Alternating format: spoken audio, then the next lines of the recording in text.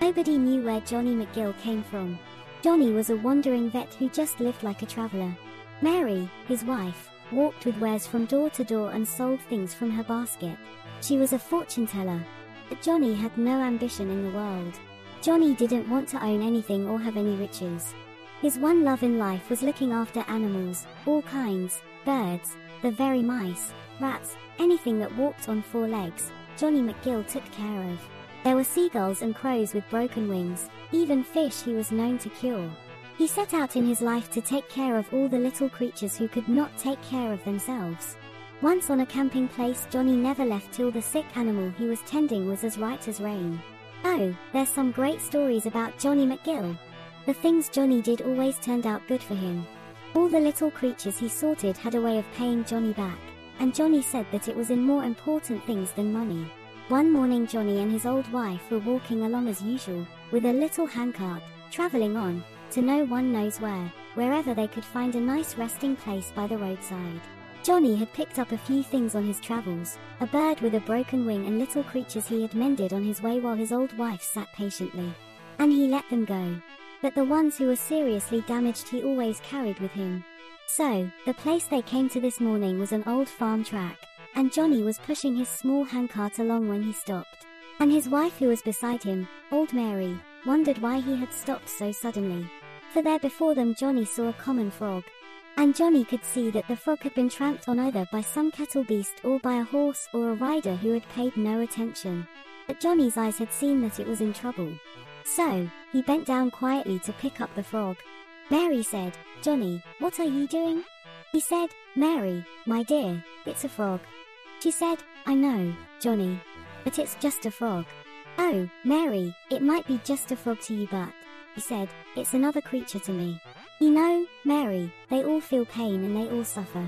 But no one pays much attention to them, do they?" So, he picked up the frog and he could see that one of its hind legs was broken. Johnny said, "Mary, it won't cause any trouble. I'll just take it along with us till we find the next camping place." So, he put the frog on his little handcart in a safe place where it would not fall out and he traveled on. He hadn't gone far when he came to a little spot along the roadside which was derelict ground. "Johnny," said Mary, "we'll stay here tonight." He said, "I dinna see any fire marks. There's no been any travelers around." Johnny was always interested in the traveling community, though they were not interested in him very much. They were kind of dubious about him because he was so clever and not one of their kind. And Johnny McGill was a great reader.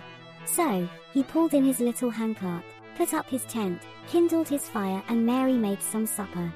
So they sat and talked for a while. Then Johnny said, "Mary, I've something to do." And he got to his frog, he took it, examined the frog all up and down, across its leg. He said, "Little fella, your leg's broken. Ye are no good like that, you'll never hop again you unless we do something for ye.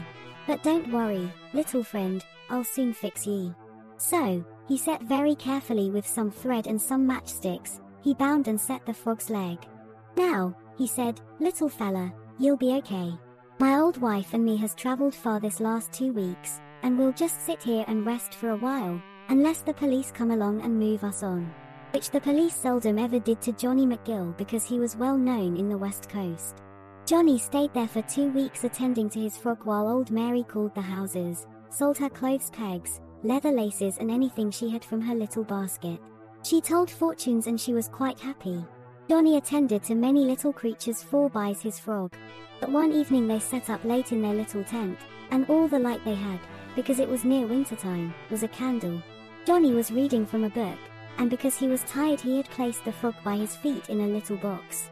Then, he got tired reading his book and he placed it by his side. He quietly dozed over to sleep, but, unknown to Johnny, the candle burned down. And there was some straw scattered around inside the tent which they used as a cushion for their bed.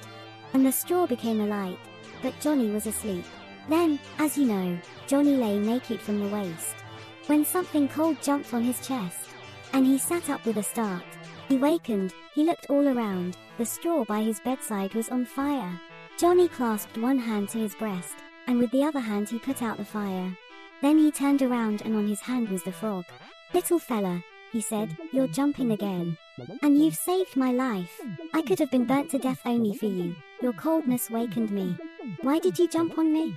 I know why you jumped on me. You wanted to tell me the tent was on fire. And now because you've jumped, I see that your leg must be better. So, Johnny sat up there on his bed, and he quietly unrolled the thread from the frog's leg and the matchsticks and he tested it. He found that the bone had mended completely. He said, "Little fella, ye are all right now," and he placed him by his bedside and went back to sleep. In the morning when he awoke he sat up, said, "Mary, it's time to make some tea. Breakfast time." Mary got up quickly, washed her face, washed her hands, made some breakfast, filled her basket, said, "Johnny, are we staying here today?" "No, Mary," he said, "I think we'll move on, because I see that my little friend has gone." That's one story from my collection of Johnny McGill.